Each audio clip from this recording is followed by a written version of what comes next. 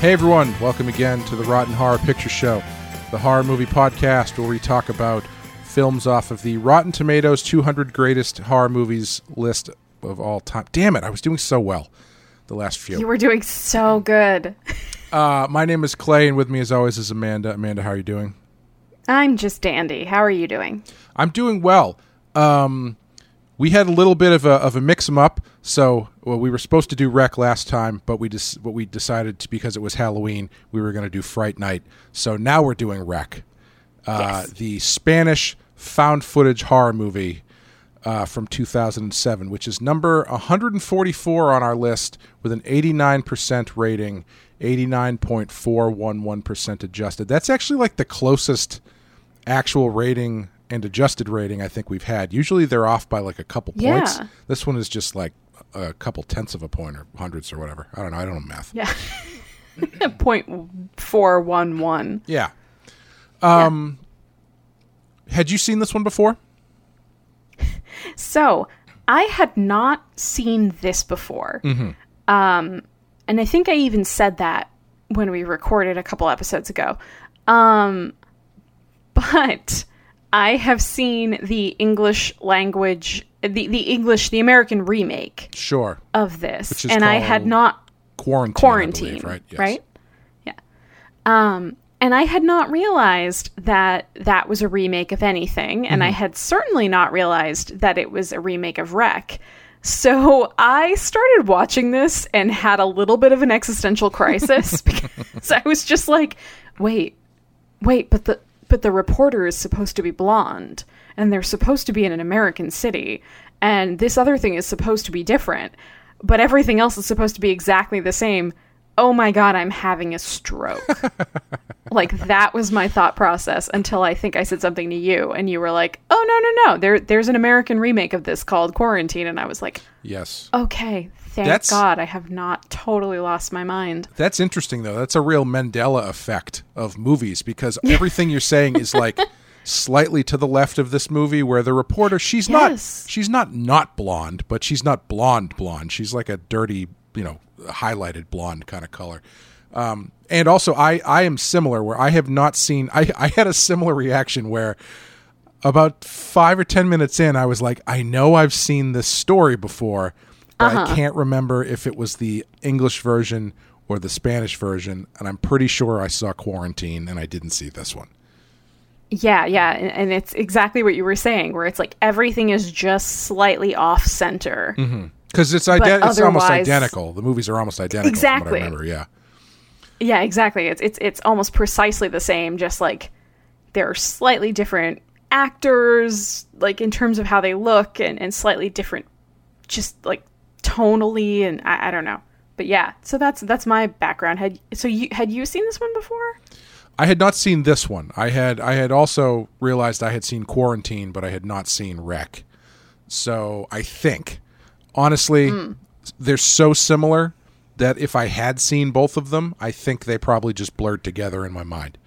The only reason I know I've seen the American one is because I know one of the guys from That Thing You Do is in that one, so he stands out. Really? The guy, the main guy, the not the drummer guy, but the singer. I forget his name. Jonathan Sheikh, whatever you pronounce his name. Is he one of the like firemen or something? Yeah, he's the main fireman there, I think. Interesting. Yeah. Okay. Huh. Anyway, we're going to take a quick break. We'll play the trailer for you, and then we will talk about Wreck. Muy buenas noches, les habla Ángela Vidal. Hoy vamos a acompañar a una patrulla de bomberos en su recorrido nocturno por las calles de nuestra ciudad. Voy. Estamos frente a la puerta de la casa en la cual parece ser que una vecina ha tenido algún problema.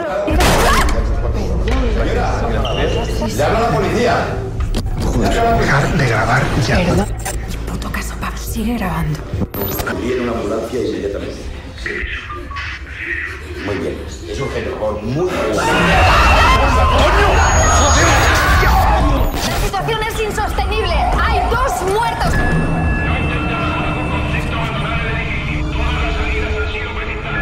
Como nos habían anunciado el agente de sanidad acaba de entrar en el edificio y nos van a seguir diciendo que no pasa nada, ¿no? ¡Tú deja de grabar una puta vez, joder! Exactamente igual lo que te digan, no tenemos que grabar. Y hay que contar lo que está pasando. ¿Qué es eso? Viene de dentro.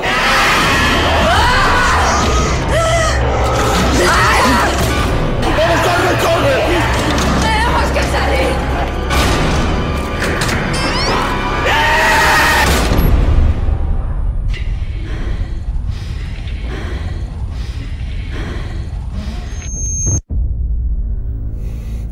Pablo, grábalo todo. Por tu puta madre. All right, Wreck from 2007. As I said, number 144 on our list. I'm going to murder these names, so please help me if you know them any better than I do. Directed by Jaime Balaguerro, or Balaguerro, depending on where the accent is, I guess, and Paco Plaza. Are there two R's at the end? No, one R and an O with an accent on it. Yeah, then go, I guess just normal R and then O. Sure, okay. I apologize. I don't speak Spanish. It's fine. Which I found out as we watched this movie is not a hindrance, but we'll get to that because I think that the tack that they did take became a hindrance. But directed by Jaime Balaguerro and Paco Plaza, written by Jaime Balaguerro, Luiso Verdejo, and Paco Plaza, starring Manuela Velasco, Ferran Terrazza, Jorge Yamam Serrano, and a very mouthy child. Amanda, would you like to tell us what happens in Wreck? I would love to. Late night TV host Angela and her cinematographer are following the fire service on a call to an apartment building, but the Spanish police seal off the building after an old woman is infected by a virus which gives her inhuman strength. That's it? That is probably the most misleading or misleading is probably the best word for it. The most misleading synopsis that Google has provided me with yet. Yeah, I mean, it's not like they walk into her place and she's like bench pressing 700 pounds or something. It's right. I mean, she's just Bruce Banner. Yeah. If I read that description on the back of the box, I would immediately put it down and get something else. Yeah. This is also, a movie. The Spanish police. Yeah. This is a movie about the police in Spain being threatened by a really strong woman, old woman, which I guess is not, I don't know why that's a thing, but. I don't know. But I can tell you, Clay. Yes. That some things in this movie you might find are the first recorded Karen video. Oh, yeah. Big time. Big time. Yeah. Interestingly enough. She's the original Karen. Not to cut you off here, but I do think it's relevant. Please. That character's name is Madre Hysterica, which I believe translates into hysterical mother. Yes, it does. So it fits. Oh my God, that's amazing. I wish I had looked that up before this. I would have used that instead of Karen. That's even better. Oh God. What else? A truly nightmarish condo board. And an extraordinarily unhelpful cameraman. Yes, very much so. If you put the camera down, they could probably get out of there pretty quickly, or at least right. Help. There's so many scenes where if he would just put the camera down, it would change everything. And our final one is questionable parenting. Yeah, always. Always and forever in our hearts. I mean, questionable parenting. That Madre Hysterica there got a lot of people killed because her kid was sick, and all she did was complain about the government, essentially. But we can get into that as well. She was going to make a complaint. She was going to complain as soon as she got out. Yeah, she was. What she kept saying. She was looking for any manager she could find to talk to. Yeah. It's only too bad that her haircut was so normal. So this we've hit a double milestone on this episode. This is our first foreign language picture. Oh, is it really? At least I thought it was going to be. And it's also our first found footage movie, if I remember correctly. Yeah. What are your feelings on found footage as a genre when it comes to? I mean, I guess anything, but it's so prevalent, or it was so prevalent in horror for a long time that it was kind of hard to escape. You know, in general, I enjoy it. Mm-hmm. Like, I think I enjoy it the most when it's used like this, or like Cloverfield, or the Blair Witch, where there's sort of a natural plot point that just builds in the fact that somebody is recording everything. Sure.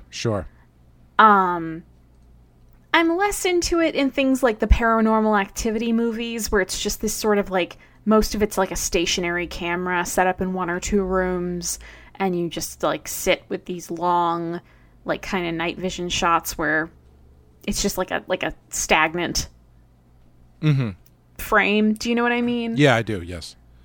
But I don't know. Maybe it's because I was pretty young when Blair Witch came out, and it was like such a huge thing and felt so revolutionary that I tend to judge it a lot less harshly than I feel like a lot of people I know judge found footage movies. Sure. Yeah, it is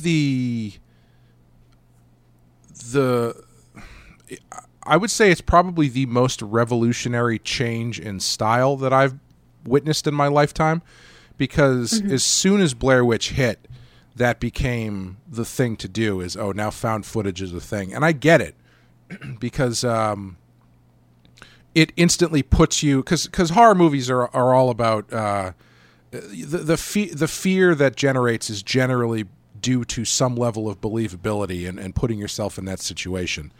And found footage really gets right to the heart of that, because it puts you literally, the camera becomes your point of view completely.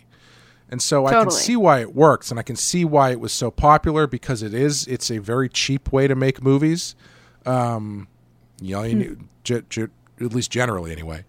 But like, and it was everywhere. Like, I know that for a time they were even trying to do both a Halloween and a Friday the 13th sequel that would have been found footage. And I'm not really sure how either of those would have worked, but, but yeah, it was everywhere it felt like I guess now in retrospect, a finite amount of time where every other horror movie was a found footage movie. And sometimes it worked, sometimes it didn't. And I always thought that the best ones were the ones that kind of elevated it or changed the approach. Because I actually really like the Paranormal Activity movies, because I'm a sucker for, like we talked about on The Innkeepers. I'm a sucker for when they just let you kind of marinate in the atmosphere. And when I saw that in the theater, that got me completely. Like, I totally bought into that movie in a way that I didn't in some other found footage movies. I loved Cloverfield. I thought Cloverfield was great. I loved Cloverfield. Yeah. I thought the genre was pretty much dead, but recently on Shudder they just released a Shudder original called Host, which is, you told me about this one. Yeah, I highly recommend it. It's interesting. It's comparatively interesting to this for a couple reasons. One, because it was they shot it in 12 weeks during the current pandemic that we are in. So it's a ghost story presented to you as though you are watching a Zoom call. Yeah. And it's done very, very, very well. And it really kind of took all of the best elements from this genre that's been around for almost 20 years at this point, and synthesized it into a relevant, really tight movie it's less than an hour. It's like 56 minutes. You just get in and you get out, which reminded me also of this movie, because this is also a very short movie. It's not even 90 minutes. It's like an hour 15 or something.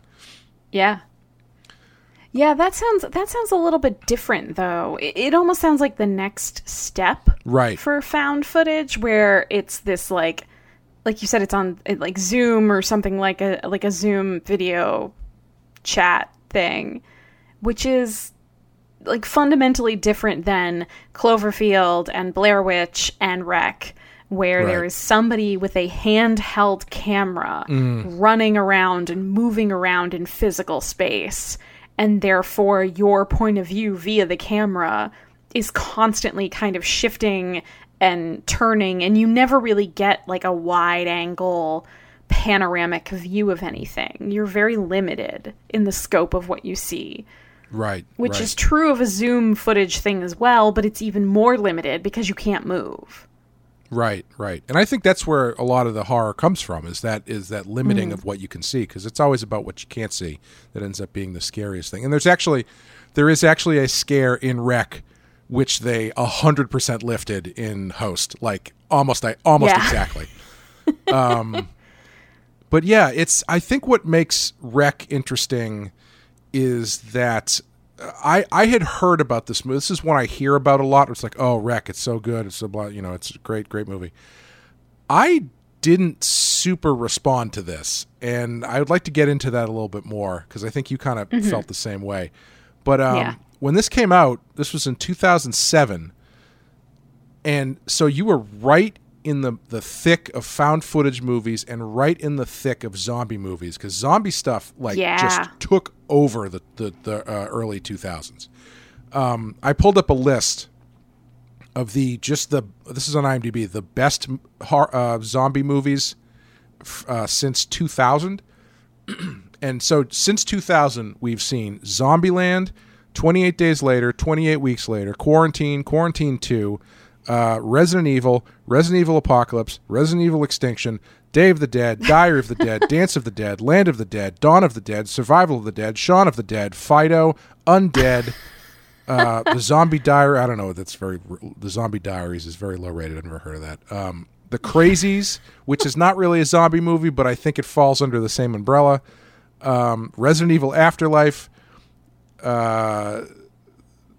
Wreck 2, I Am Legend, Undead, Pontypool, The Dead, Flight of the Living Dead. This is all since the year 2000. Not to mention 8 or 9 seasons of The Walking Dead at this point. I was just thinking the same thing. Like, we're not even touching on The Walking Dead, which became such a huge thing. Right. So, suffice it to say, and also my very own first original graphic novel was a zombie book that I did in around the year 2009, but between 2009 and 2013 I was working it, so that was right in the pocket there too, even though I actually predated that zombie boom, but that's neither here nor there. So this is right in the pocket of all this stuff, and I don't know, my response to this, I don't know. It wasn't really working on me. I don't know if it's because there's so much distance, and it's a really straightforward found footage thing, and it's a really straightforward zombie thing. And I don't know if those two things together, plus time, just made it not really land for me. But I think we both had the same reaction, where for most of it we're like, yeah, this is okay. But then when they got to the final sequence that was with the weird like monster lady and the in the attic apartment. Yeah, that was all night vision. We were both like, oh, now this is interesting. Now I'm into this. This is creepy as shit. But I don't know. How did you feel about it overall? I mean, so it's so interesting to me because, like I said, I had seen Quarantine before this by a lot. Like I mean, I'm talking if I saw Quarantine maybe 6 or 7 years ago, that sounds about right to me. Yeah, same. I would say probably about the same. Yeah, so that was a long time ago. But when I watched that, I actually remember being really into it. Like, I remember really liking it and having it really work for me. And then when we watched Wreck the other night, it just sort of fell flat. And I don't know if it's because these sort of genre tropes that we've been talking about, the found footage and the zombies and all of that, are just at this point so kind of like old news and a little passé that we're all a little like just like callous when it comes to these things. But also part of my problem is the version we watched was dubbed. Yeah, that was a big minus. Yeah. Yeah, and the dubbing wasn't great. And the voice acting maybe would have been fine for other characters, but like, I don't know. It was one of those things where the voices just very, very obviously didn't fit with the actors and their sort of like expressions and their demeanors and their physical appearances. And I have to wonder if that didn't kind of take away from it in a substantial way. And maybe if I had just watched the subtitled version, would I feel a little bit differently? I don't know. It's obviously like, it's all speculation, however I think I would feel. But yeah, there were some kind of jarring dubbing moments that were just a little bit like, meh. Yeah, it felt really, the dubbing I felt was very distracting. I mean, it's one of those things where as everything starts to get crazy, you kind of get used to it a little bit, but not really. It actually, it kind of made the whole thing feel to me like an elongated video game cutscene. Just because of the way I can see that. The action plus the way the dialogue was being delivered felt really kind of like, it had that sort of like uncanny valley feeling to it. Yeah, if you told me this was the beginning of like a Resident Evil or a Silent Hill video game, I'd be like, yeah, okay. Yeah, because it was a lot of like, Chris, maybe we shouldn't go upstairs into that room. I don't know, John. You're always saying stuff like that. Maybe once in your life, maybe you just listen to what I'm saying. You know, it was just, it felt really artificial. Yeah, and I wonder if it's part of the problem that I have in general with like foreign language TV or film when it's dubbed, that like the voice actors have to emote extra because as much as we don't think about this, even between like somewhere like the United States and Spain, which is a Western European country, we have very different nonverbal styles of communication. We have very different body language.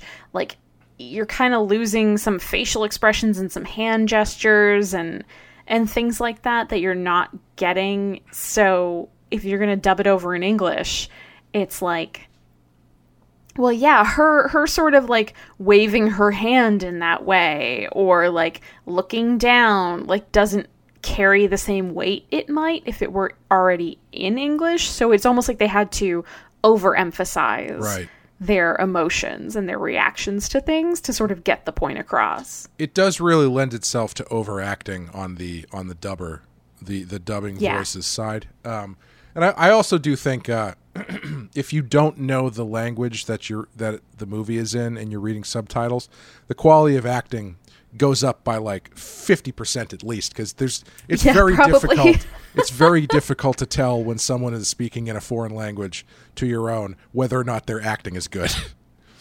Right. Like, are they using the right tone? Are they speaking at the right volume and the right pace? Like, we don't know. It's like the inverse of the English accent effect, where it's if an actor has an English accent, you automatically go, this guy's a really good actor. Yeah. So if it's subtitled in a language you don't understand, you're automatically like, these actors are really good. I don't know what they're saying, but they're I believe everything.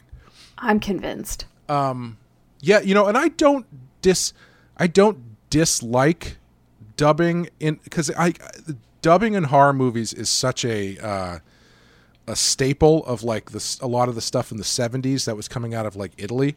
Yeah. And so I think like there's a certain at least in those movies, I think it works because there's a certain kitsch factor involved at this point, because you're watching these movies 35, 40 something years later. Yeah.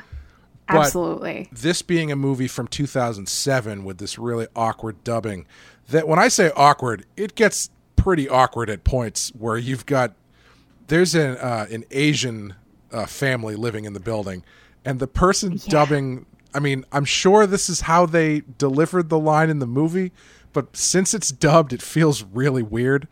The person who's dubbing the Asian woman speaking is doing it like 2 clicks away from Mickey Rooney in Breakfast at Tiffany's. So it's like, I'm sure she's not intending to do that, but it's just that like, it's an English person trying to do this like broken English via Asian person thing, and it just sounds like someone doing a stereotype Asian voice. And so it's like, ugh, all right, I don't know if this is really tracking for me. But it did make me think, though. So obviously, would in the Spanish version, is it an Asian person speaking broken Spanish? Because that's the kind of thing that I never consider, because obviously I only hear that kind of stuff in American movies where it's someone speaking broken English. But that must be kind of interesting to hear, like someone who doesn't know the language speaking broken. You know what I mean? Yeah, and I think part of the problem is that there's a way to do it that feels authentic and feels like more like another example of realism, where this movie takes place in Barcelona. There are immigrants. There are people who've come from a lot of different places and live there and work there. And so you're going to run into some people who don't speak perfect, like, you know, that specific dialect of Spanish, because like Spanish in Barcelona is very different than Spanish in a lot of other places. So I don't think it's like offensive or egregious to have characters who are not themselves born and raised in Spain struggle with the language. Like I speak a tiny bit of Spanish, and I've been to Spain and I've made a fool of myself so many times over, I'm sure I sound like an idiot. But there's something about the way, like, there are certain choices made where she just sort of like, I don't know, it's not, it doesn't feel to me like somebody who's, I live here and I work here and I've learned at least the basics well enough to sort of make myself understood. There's a lot more like, I don't know, the layers to it are just kind of uncomfortable. Yeah. Do you know what I mean? Yeah. Yeah. And yeah, so I'm sure people are getting mad at us talking about all of the technical reasons we didn't like the movie that have nothing to do with the movie itself. Let's get into the murder. Sure. Before we get there, though, one other reason where I was curious about whether or not this might not have clicked with me is we are currently, as we record this, living through a hastily handled outbreak, surrounded by people who just don't seem to want to do the thing that you need to do to shut this all down.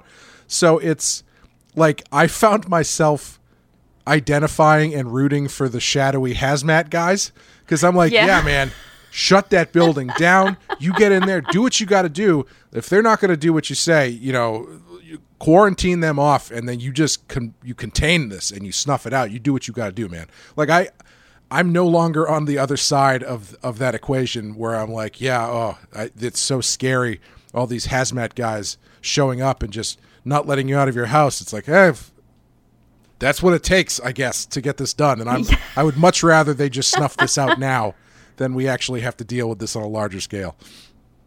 Yeah, I totally agree that there's, especially where in this movie, so Angela and Pablo is the cameraman, I believe.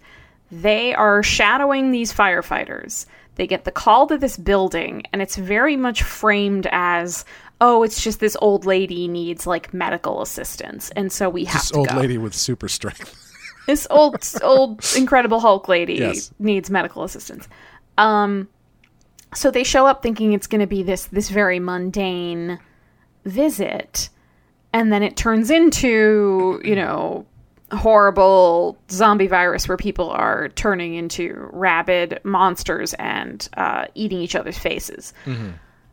And then, like, maybe halfway through the movie, from the outside, when they're being quarantined in the building by the authorities, they send in like a medical professional, guy in a full hazmat suit who comes in as this sort of faceless, almost like they're kind of trying to set it up like he's kind of scary because you don't know who he is and you don't know why he's there and you don't know what he's actually going to do. And then he just like gives the people who've been bitten tranquilizers and takes like blood samples.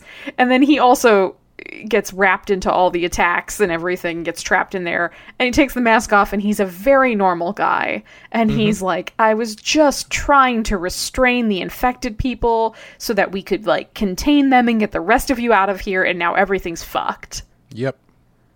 So even he, who comes in as this almost like shadowy government figure, ends up also just being a guy who was just trying to do his job, same as the firefighters, same as the camera crew, like just trying to come in and do his job and do what he could. So yeah, I think that definitely dovetails with like the age we're living in at the moment, where yeah, it's like, all right, he seems logical and rational to me. I don't know why you guys didn't listen to it. Yeah, that's part of what I found difficult to get into, because I'm tired of watching people respond stupidly to this stuff in real life. I don't need to watch this in a movie. Yeah. And you know, well, I mean, I'll save the rest of this conversation for later. But yeah, it's, you know, as a zombie movie, I've seen plenty of zombie movies over my years, and I think it works pretty well. Like, if I'm taking my own personal feelings out of it, I think it's pretty good. Just from a filmmaking standpoint, I think they keep it what's the word? They keep it surprising to a good degree. Because if you don't, they don't give you any hint, even on the poster. And even in that write-up about the plot, what exactly is going on? Like, at this far out, it's like, okay, we know it's some sort of zombie or rage virus thing, so we know what it is going in. Like if you told me found footage movie, zombies in a building, I probably could have plotted out roughly 75% of this movie, but not knowing those two things going in, I feel like it keeps you on your toes a little bit more.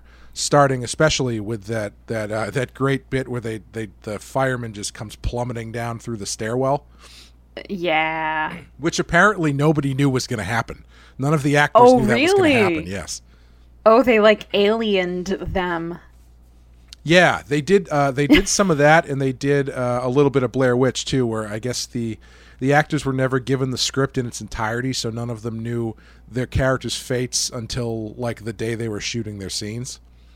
Oh, that's awesome. Yeah, except that it meant the other actors, more often than not, were very stressed and nervous and apprehensive on the day of the filming.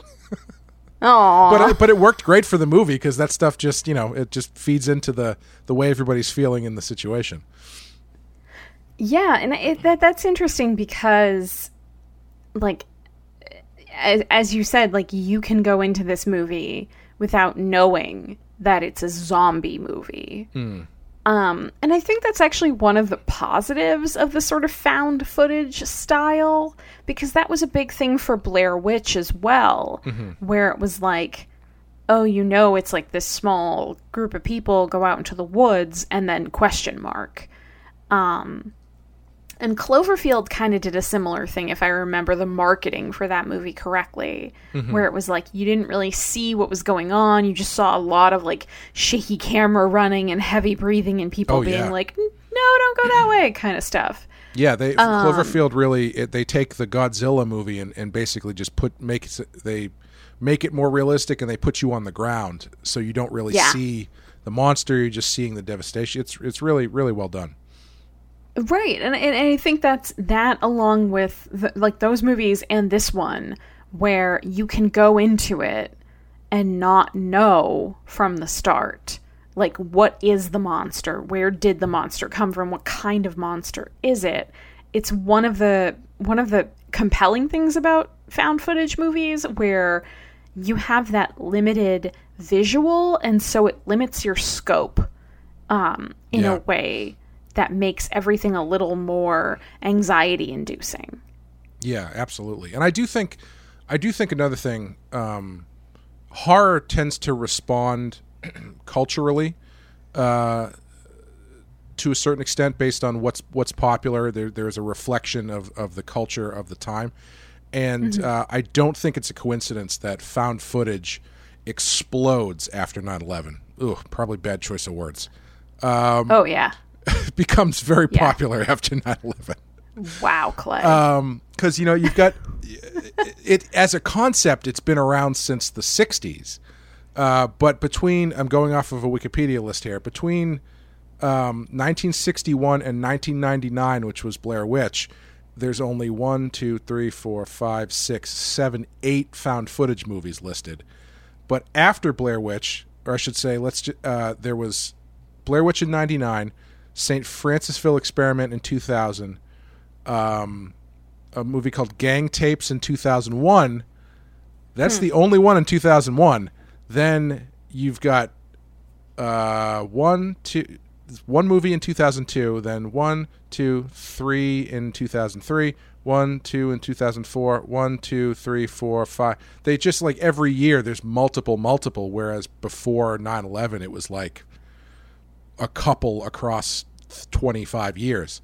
And I think it's a reflection of how much of that coverage was handheld camera on the ground during devastation. I mean, Cloverfield is a direct echo of that stuff.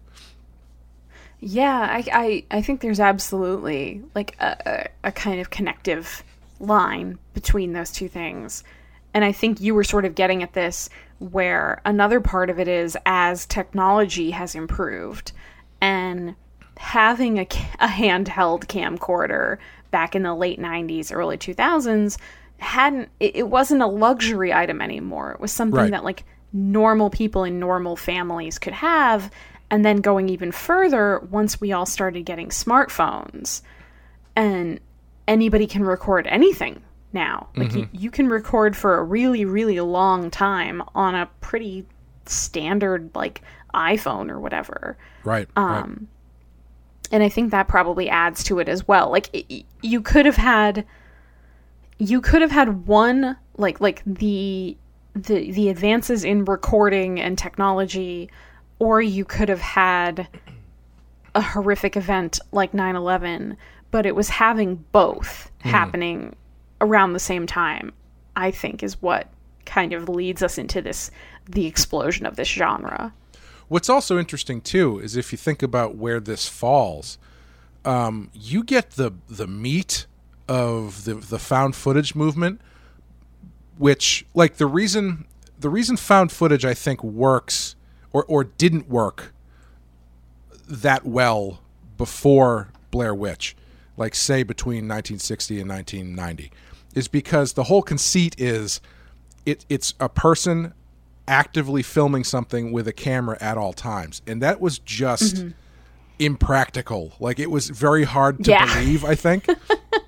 Even especially not somebody who's, like, moving around and involved in the action. Right. And even like Cannibal Holocaust, the found footage elements of Cannibal Holocaust is only like 25% of the movie. Like, it's limited times where it's not them just holding a camera for the full 2 hours, And what I find interesting is that found footage explodes.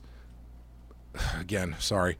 Found footage as a genre comes to prominence between 1999 and, let's say, like, probably hit its kind of started burning out, like, in the post 2012 era, like maybe early teens. Like, you don't see a ton of them anymore. Sure, yeah. But so the core of this genre happened before the iPhone. So everything now is, like you were saying, having a camera on you is just a ubiquitous part of life where everybody's filming everything all the time. So it makes perfect sense for that to be a believable movie to watch now. But if you think about when these were coming out, that was before this element of life existed. So, but it was still working for some reason. It was still this weird thing where cameras were starting to get more integrated because every camera also had a video camera on it. Like you were saying, camcorders became cheaper and they weren't luxury items. But I find it interesting that this blew up as a genre before this idea that everybody has a camera on them at all times. Yeah, that is interesting. That's an interesting distinction to make, because yeah, it almost makes me wonder why those types of like films aren't as popular anymore. Like, I know part of it is that it is a little bit of a gimmick, and it can be overused or used poorly. And people get tired, people get bored of certain styles and certain gimmicks. But yeah, it's interesting that they did fade out pretty rapidly. Like, I can't think of a found footage movie that's come out, like a major one, in the last like 5 years. Oh, at least. Yeah. And even Host is not the first one to do the Zoom call thing. There's a couple other ones called Unfriended, which do a similar kind of Skype or Zoom call aesthetic. But the thing about that Host is so nice, and also this one, is there's no subplot. We should have just covered Host at this point. We've talked more about that movie than we have Rec. But there's no fat to it. There's no subplots to try and bog it down so they can reach 90 minutes or whatever. And I think it's the same with Rec, where it just burns right through all of the good stuff as like really quickly. And I don't mean that in a negative way, because I don't think I need in this movie, it wouldn't have made it a better movie if like there were scenes where the reporter and the fireman develop like the hots for each other or something. You know what I mean? Like right. It's just they stick to the idea that it is a documenting of this insane situation, and they just go right through it. And if it's only an hour 15, it's only an hour 15. Well, and that makes extra sense in the context of Rec, because it almost happens in real time. Right. Like, there's some pauses, there's some moments where he puts down the camera or the camera gets shut off or something happens, but generally, it's generally happening kind of in like the hour and change between when they leave the firehouse and when they get trapped in the attic with what was once a small Portuguese girl and is now a horrifying monster. Right. Yes, man. She became very capable very quickly once she turned into a monster. Yeah. Well, I have a lot of questions about the sort of last sequence of this movie. I don't know if we're quite ready to move on to that. Well, yeah, I would like to move on to that, because, we're talking about the zombie genre a little bit.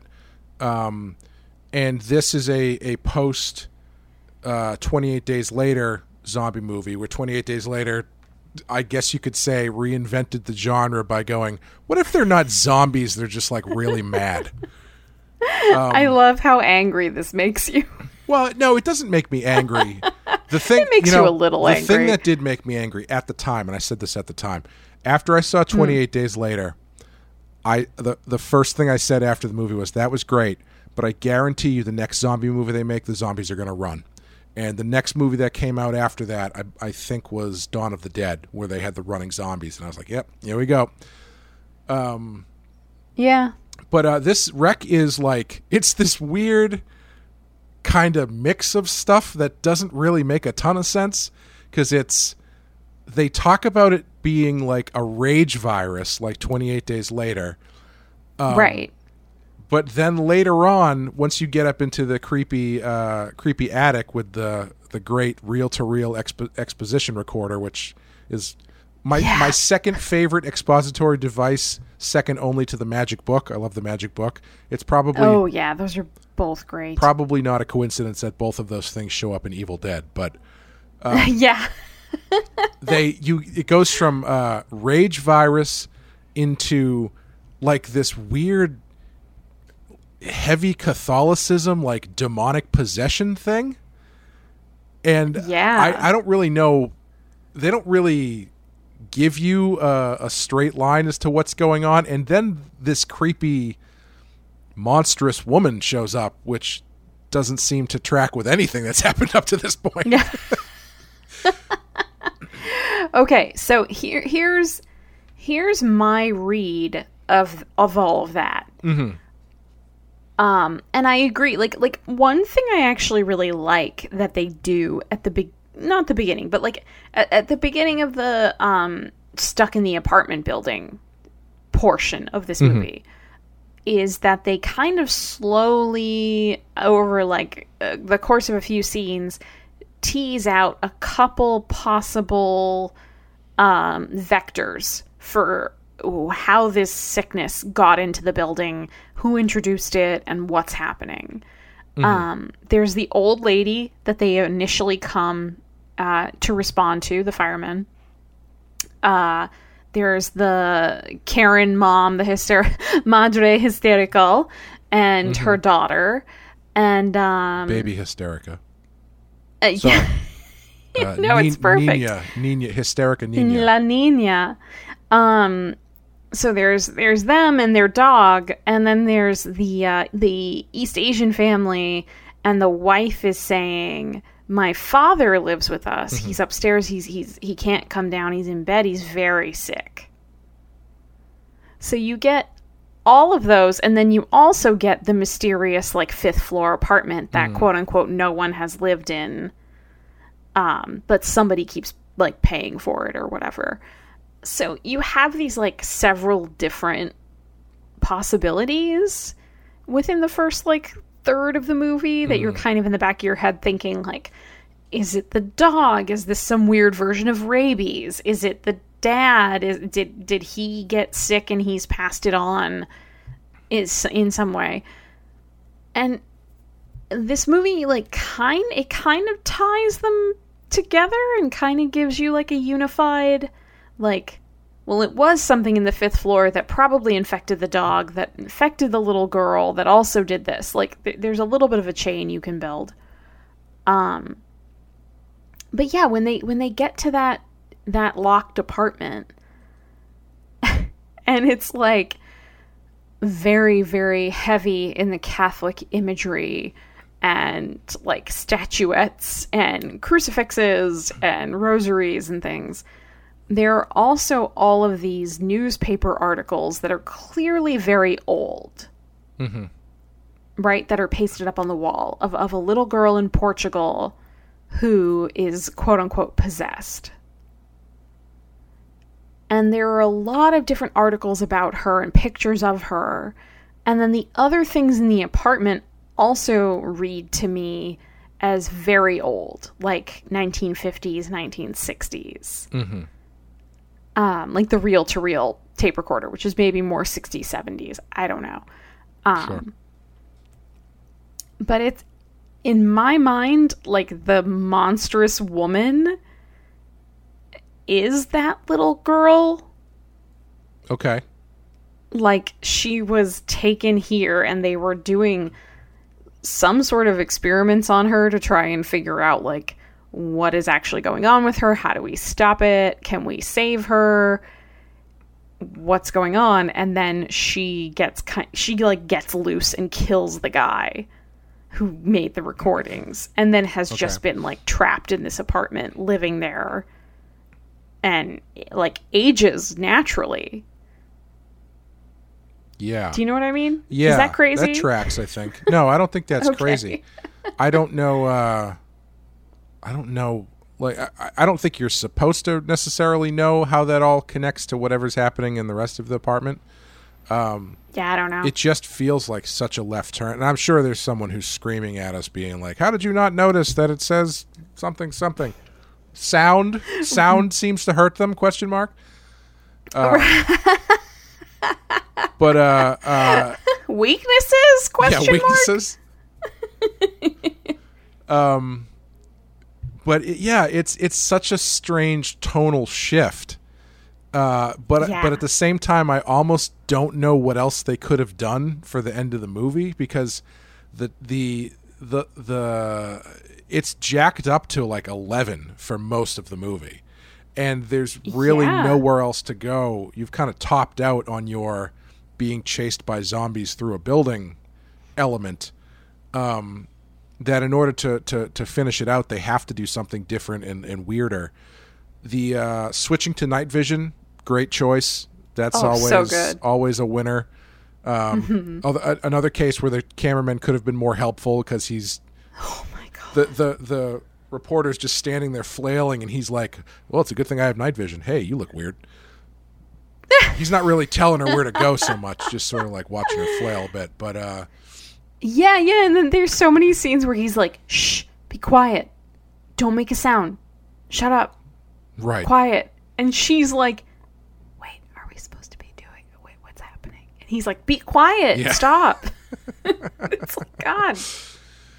Yeah, and I find it really interesting, though, that both of us responded so, like, both of our ears perked up when they got to this weird apartment.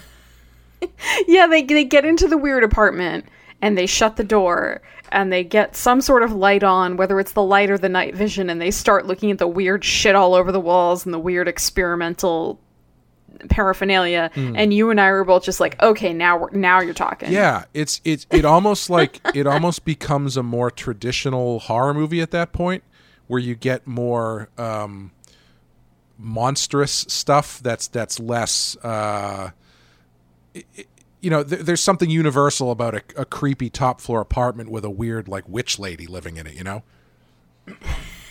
Yes. That might be connected to some sort of Catholic curse or whatever.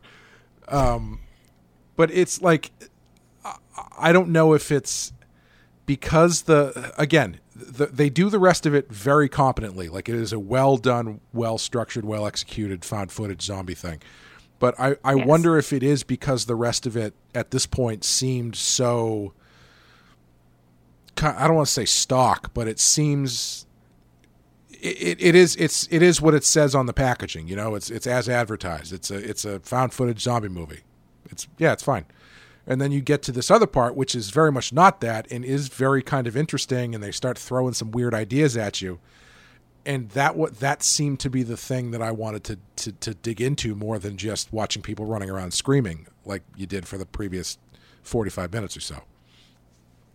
Yeah, I totally agree. And it's really interesting, and I wonder if it's just because there are so many moments in the rest of the film where somebody's been bitten, or there's a zombie in this room, or they're being chased up the stairs, and you're a little bit like, you're doing that thing that I think most people who are fans of these types of movies do, which is you're watching them and you're either internally or externally yelling at them about like what they should do and like where they should go, and like, no, just leave her. Like, she's handcuffed to the banister. She's not going to make it. You're wasting time. Like, you gotta just go. And then when you get to this, like, you're going through so much of that for so long, and then you get to this scene where it's just the cameraman and Angela, the reporter, and they've been driven to this apartment, and they're kind of like, they are stuck there. This is just the hand that they have to deal with, and they have to sort of slow it down and try to be strategic in some way. And I think that shift also can grab your attention after like 40 minutes of screaming and running away from, you know, zombies that are like covered in blood, and then you're in this like very atmospheric apartment that is in and of itself such a tonal shift from the rest of the building, right, that it tells you something else is going on here. Like, there's been something you've been missing this whole time. Right. You know, and yeah. I also wonder, it does have as you know, as I said, I'm sure you've seen a ton of these as well, but as I've seen more and more of these zombie movies, there's one element of them that's always gets flagged as the thing I like the least, especially if it's not done in a very engaging way, which is the scenes where people stand around debating what to do. And because it's just, you know, you get to this middle part of the movie where it just turns into people arguing about what the next step is going to be. And it's like, you know, it works to great effect in Night of the Living Dead. And the better ones do it pretty well. But it's always been my least favorite part, because if you don't have any real meat behind those scenes, and I think that's probably where the how brief this one is and how lean this is actually works against it, because those scenes work when you have established character types who you've kind of lived with for a bit, who are now butting heads. Like in Night of the Living Dead, that stuff comes to a boil after you really kind of get a sense of where everybody stands regarding all this stuff. You know, they want to be in the basement. These guys want to be upstairs. There's the race element going on. So that's where that stuff really starts to start cooking. Same with Dawn of the Dead. By the time they really start getting into that stuff inside the mall, you kind of know where everybody stands and you know what these characters are about. In this one, like you said, you know, jokingly, it feels like a condo board meeting, sort of, where it's people we don't know anything about standing around debating what to do, kind of, and nobody comes up with any sort of real actionable plan. It's just they kind of talk for a little while, and then, you know, the monster that's being sedated breaks out and starts killing people, and then it kind of just, the ball just kind of continuously rolls from that point on. There's no real strategy or anything after that point. So I feel like, that's where it kind of loses me a little bit, because those scenes work the best when you're already invested in the characters, and this just doesn't have enough time for you to really be invested in anybody. Right, and the characters, like the examples that you used, especially to sort of draw a contrast between them in this movie, that the characters and their different opinions or beliefs on what's the right move to make are almost like they're almost like they have their own philosophical stance. Do you know what I mean? Philosophical is maybe not the right word, but they have like a certain ethos or a certain belief in, like, the basement is where we should go. Like, tactically speaking, it's where we're going to be safest. We can just be quiet and ride this out. Like, they have a strategy and sort of like a thought process behind why they're making this choice, even if you don't agree with it. Right. Whereas all of the characters in this movie, like, don't ever have that. Like, the only characters that do seem to have some sort of, like, foundational drive are, I don't know if he's a cop or just, like, a security guard. But the guy with the gun who keeps kind of trying to keep them, like, no, go downstairs, go to the lobby. That's what they say we're supposed to do. Sure. Like, he sort of has his, like, we should just, you know, obey the authorities outside. Angela, the reporter, she has her, like, don't listen to them no matter what they say, keep the camera running, we have to record all of this, it's important, we need this evidence, it's important to document this. Like, that's like a guiding principle. And then kind of beyond that, there's not really, I mean, I guess like La Madre has, like, I need to get my daughter out of here. But everybody else is just sort of like, what do you mean? What are you doing? Why should we go there? What's going on? Who's that? What's happening? And it kind of just leaves them this kind of loose amalgamation of, like, figures that then kind of quickly and unremarkably get cut down and turned into zombies. Oh, totally. Like, I didn't even realize that the bald fireman guy got killed. Like, they just all start running up the stairs and he's like, go, go. And then the next time you see him, he's a monster. Like, I didn't even realize he got jumped or anything. Right, which makes sense in the context of what had just happened, where he gets shut out of the apartment without them, and there's a bunch of zombies. Like, of course, but like, right. The fact that this movie doesn't show you any of that, it doesn't show him sort of preparing for a last stand, it doesn't let you hear him scream, like, it's just the door closes and then it's quiet and he's out there, and maybe when the door opens he'll be okay, and probably he won't. Yeah. It is interesting because I think the best zombie movies work, I know it's cliche to say at this point, but it's the monsters aren't the zombies, the monsters are the people. And they're all about the tensions that are built in the situation. Because the zombies are a slowly encroaching force that are going to destroy everything. There's no way to stop them. And so all of your tension and terror that is not just, visceral gore stuff comes from watching the people deal with that tension and deal with that pressure.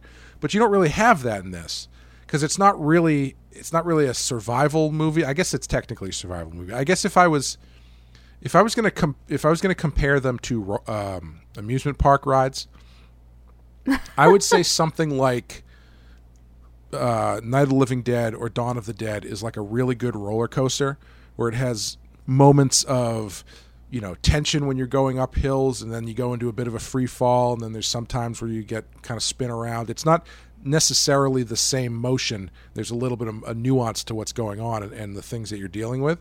Whereas this feels more like a Tower of Terror type drop ride, where it slowly brings you up to the top, and then it just drops you. Which is not. I'm not saying one of those is better than the other. I can tell you which one I prefer, but I'm not going to say one is better than the other. But I will also stand by my statement the other night that this movie would make an excellent theme for a haunted house. Oh, totally. Absolutely, yeah. Like running through this apartment building, up and down the stairs, hunting through apartments to try and find the keys to get you out, and like you end up eventually getting corralled up into the attic with the creepy lady in the dark. That would be the most terrifying haunted house ever. Absolutely, yes. So just to sort of circle back and sort of look at this, because this is this genre is a different kind of zombie genre than, say, Return of the Living Dead or Dead Alive, because the 2000s zombie genre is very specifically, in most cases, tied to some sort of viral outbreak. Yes. And as I said earlier, I wonder if one of the reasons why this didn't really land with me is because we are currently living through one of those. And it makes movies like this seem a little bit more quaint. Like, I'm really curious to see how I'm going to react to 28 Days Later when we get there, because I love that movie, but I haven't watched it in maybe 10 years. So my question is, do you think this genre is dead?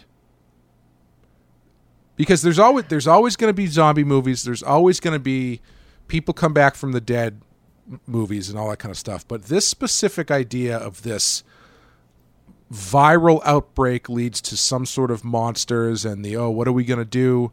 And how's the world going to handle this thing? It feels to me like it doesn't really have a lot of legs anymore after the year 2020 due to everything that has gone on. Right. Everything that's happened in the year 2020. You know what? I actually disagree. Yeah. I actually would not be surprised if we started seeing more. Interesting. Okay. Well, because like you said, like talking about found footage movies and 9/11, like after 9/11, there was this explosion of found footage movies. Ha! Now you said it this time. You said explosion, not me. All right, now I said it. Now who's insensitive? But probably me. I would never deny that. but like that was a really good point. And the fact that that kind of movie gained prevalence after a horrific disaster where we had, people just, we had raw footage of people falling out of the sky because that was their only escape from the collapsing towers. Like, and then we come up with all these horror movies where you have that same sort of, you know, it's not high quality footage and it's from somebody who was on the ground witnessing this. And I think if that pattern holds true, the way a lot of people are going to process this whole pandemic is, I think, in probably more pandemic style movies. I mean, obviously I could be totally wrong, but I would not be surprised if in, you know, 2022, 2023, 2024, we started seeing like a trickle of them. And then by like 2027, it was like, oh, it's a thing. Sure. Yeah. Yeah, it's going to be interesting because, you know, as I said, Host is so of the moment. You could not be more of the moment than Host is as far as horror movies go. And I do wonder, and that's interesting because it takes place during this viral pandemic, but is very much a supernatural ghost movie.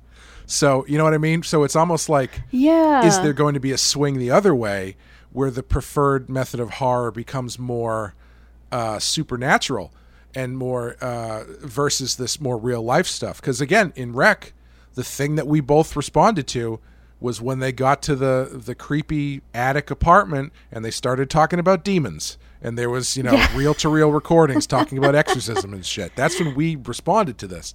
So I think it's going to be really interesting to see how the genre plays out. And if you look back, I mean, not only found footage stuff, but like you had the 1-2 punch of 9/11 and all of the talk of like torture and enhanced interrogation. So you end up with found footage, virus movies, and torture porn stuff all happening like in this next 10 years. And it was an intense period. Yeah, that's true.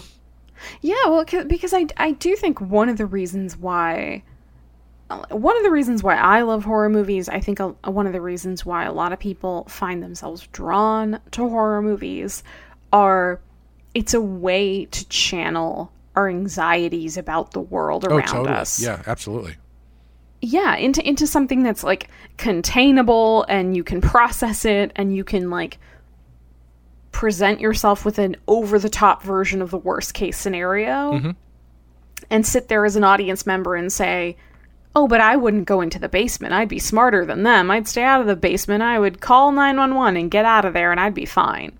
Like, it's a way we comfort ourselves in a weird way by exposing ourselves to the worst possible thing. Yeah. No, absolutely. I mean, I can tell you personally, I love like David Cronenberg type body horror movies, and I can tell you that's a direct result of how much I distrust my own body. You know, like I see movies like that and I'm like, yep, that's terrifying and it's awesome and I love watching it, but in the back of my head I know it's because it's like that's an inherent fear that I have baked into myself, is that all of the things that can go wrong inside your own person. And the same, I think the same goes for gore and violence in movies too. I think the reason that's so popular is because it's something that you are afraid of in real life and you don't want to experience. Yeah. So when you see it, it's sort of like a facing your fears catharsis element that allows you to kind of revel in this thing you just do not want to experience in real life. But it's a safe way to kind of experience it and process that idea without you actually having to, you know, walk outside and see someone get their head cut off or something. Right, and it's something you control. Like, you can decide, I'm going to shut this off. I've had enough of this now. Or I'm going to pause it. I'm going to go make a cup of tea. I'm going to come back after that. Like, you are still fully in control of this thing that, on some level, is deeply frightening. Right. And it's interesting because I want to talk about this more later on when we do other movies, but because we're getting very off topic. But no such thing on my shows. I know. But along this vein, I wonder if that's part of the reason why, like, I love the Halloween movies so much. And I know they're not I know you know you enjoy them for what they are, but you don't have that same like connection or affection towards them that I do. Mm-hmm. And I wonder if part of that is that, you know, like I've been a teenage girl who's been home alone and heard somebody outside. Right. Absolutely. Yeah. Yeah. It's just a more visceral fear that like watching a movie like Halloween gives me an opportunity for that kind of catharsis of experiencing it without actually having to go through it. Right. And I, you know, stop me if I veer into any unintentionally sexist stuff, but I've heard that's a big reason why women do gravitate towards specifically slasher movies, and also on top of that, true crime. Because I'm definitely in that group. Most of the people I know who enjoy true crime are women, and it is a very interesting. I've heard different people talk about the reasons for that, and it does seem to all kind of circle around that idea of being able to face something you are actively afraid of and actively concerned about in a controlled setting. Yeah. Yeah, no, I don't think that's sexist at all, Clay. Good job. Whew. You made it through. Let's talk about the little girl zombie now. Yes. The little girl zombie with the adult woman voice. Oh my God, but she was so good. She was, yes. She was so good. Like, I love the setup that it's like, my daughter is sick and I have to get her to the doctor. She needs antibiotics. We need to leave right now. And you're just like, all right, Mom, shut up. This is super annoying. And then then the little girl is like, Mother, I don't think that we need to be doing this. I'm just a child here, but I think I can make decisions for myself. Does anybody know where I can get a black cup of coffee? Yeah. I need to do my taxes. I just want to play. I just want to play with the dog, Mother. Where's the dog? Mother. But that little girl is so good, and the scene where like the mom is like clutching her to her, like, no, don't look at my daughter that way, and then the daughter, she's like, like takes a chunk out of her face, and then is one of the zombies running around horrifyingly in this building. I just loved that. I thought that was a really good use of like having a small child, and like, because I do think a lot of these kind of movies are always hesitant to kill the kid or show the kid getting bitten. So kind of having her like off screen already infected and then like slowly getting worse through the whole thing is great. Yeah. I loved it. Worked in Night of the Living Dead, works here too. Yeah, that's true. So just to wrap up, this is number 144 on our list. How do you feel about the placement? Should it be higher? Should it be lower? Should it be off the list? I have a hard time with this one. Because I can't come up with an exact example. But for instance, we recently did my wild card, The Autopsy of Jane Doe. Mm-hmm. If you asked me to watch this movie and that movie and say which one of those was on this list, I would say Jane Doe. Yeah. Yep. So part of me thinks like a little bit like kind of why is this on this list? I feel like the best parts of it kind of come from other movies and there's nothing... I guess it's there just by virtue of being a found footage zombie movie. And one that's like above average. Yes. Yeah. Yeah, because that's the other thing is there's lots of found footage movies that are just dog shit. Right, and this one is not dog shit. Right. This one's actually really fun, and I feel like we've come down kind of hard on it. But it's not a bad movie by any stretch for the genre it's in, especially like if you want to watch something kind of like zombies and kind of like in that general vein, this is a great choice. It's nice and snappy. You'll be through it before dinner's over. Like, yeah, you can do a lot worse than this one. Whether it's in the zombie genre or the found footage genre or the horror genre in general. I do think, I don't want to say we were unfair towards it, because I mean, you respond to a movie the way you respond to a movie, but yeah, right. I think for me this is just a case of this one just feeling too dated. Ultimately, if I had to use a catch-all term, because it's so much of the era that it was produced. Like what you're actually watching, the content itself is not dated. It's not like everybody's walking around in with frosted tips and like low-rise jeans talking about right, Britney Spears or something. Not, you know? It's not Scream. No, it's not that. It's just like the novelty of it, I think for me has worn off at this point. Well, yeah, and it isn't like I'm just trying to like. All of the wild card movies that we've done thus far, the like 4, I think we've done 4. The fact that all of those are not on this list and this one is what keeps throwing me off. Sure. Do you know? Yeah, I would say, yeah, it's a really tough one ultimately to say. 144 is pretty low. Honestly, I would probably, if I'm going to keep it on the list, I'd probably put it lower. Interestingly, 145 is Paranormal Activity, so these two are right back to back with each other, which is kind of interesting. But, yeah, yeah, I would say that yeah, I would probably move it down a little bit. Yeah, I could comfortably put this in like the 170s, 180s. Yeah, I think so too. But yeah, I think ultimately I think it's a good movie. It's just not one that worked for me particularly. It had 3 sequels. So I mean, this was like a huge hit in Spain. It actually didn't come out in America until after Quarantine came out, interestingly. But overseas it was huge. I believe, if I remember correctly, the second one is supposed to be very good. I could be wrong, but I feel like anytime it comes up in conversation, I hear, "Oh, Rec 2 is awesome." So I might have to go visit that at some point. But I'll be honest with you. Go ahead. Oh, I was just going to say, it's definitely not the third one, which I read the synopsis of, and it sounds batshit insane. Well, I was just going to say, I watched the trailers for 2, 3, and 4, and I got to tell you, God. They all looked more interesting to me than the first one. Yeah.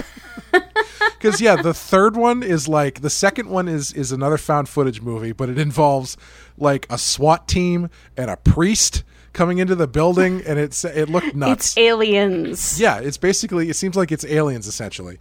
The third one is like half found footage, half regular movie, and takes place at a wedding. And it involves like the bride of the wedding wielding a chainsaw in her wedding dress, which, I mean, sign me up for that. Yeah. And then the fourth one is on a boat, and that one's just a straight, regular movie, not found footage, traditional narrative. And even that one, I was like, well, I don't know. This one looks like it could be kind of good. Like, I don't know. I would be curious to watch at least one of the other ones just to see if I come out going, yeah, I like this one a lot more than the first one. Well, maybe we can make a Patreon episode about it. That's true. If we ever, my first plan I figured the first thing we would do was Friday the 13th, because none of those movies are on our list, and that will keep us occupied for literally a year. So, we'll see what we get to and what we don't get to. I think, unfortunately, I'm gonna leave the future choosings of franchises up to the patrons. And I don't know if the Rec series is going to be as high on the list as, say, Halloween or Nightmare on Elm Street or something. But we'll see. We'll see what happens. Yeah, I mean, maybe there's some really hardcore Rec fans out there who are willing to throw us a couple bucks a month to be able to be like, you're going to review our whole series. Hey, why not? I'm, as Winston Zeddemore once said, if there's a steady paycheck in it, I'll believe anything you say, or I'll do anything you say. So. That's going to do it for Rec. I hit the randomizer, beep, boop, boop, beep, boop, boop, boop, and continuing our trend of shortening our titles into just a couple letters. Next time we will be doing number 42, which is 2017's It. Ooh. Yes. I'm excited. I am too. I have a lot of thoughts about that movie. So this will be a fun one to talk about, I think. When you said shortening into initial or shortening the titles, I was like, oh, he's talking about VHS. We're going to do VHS. No. Okay. Interestingly, I did look that up, though, as we were talking.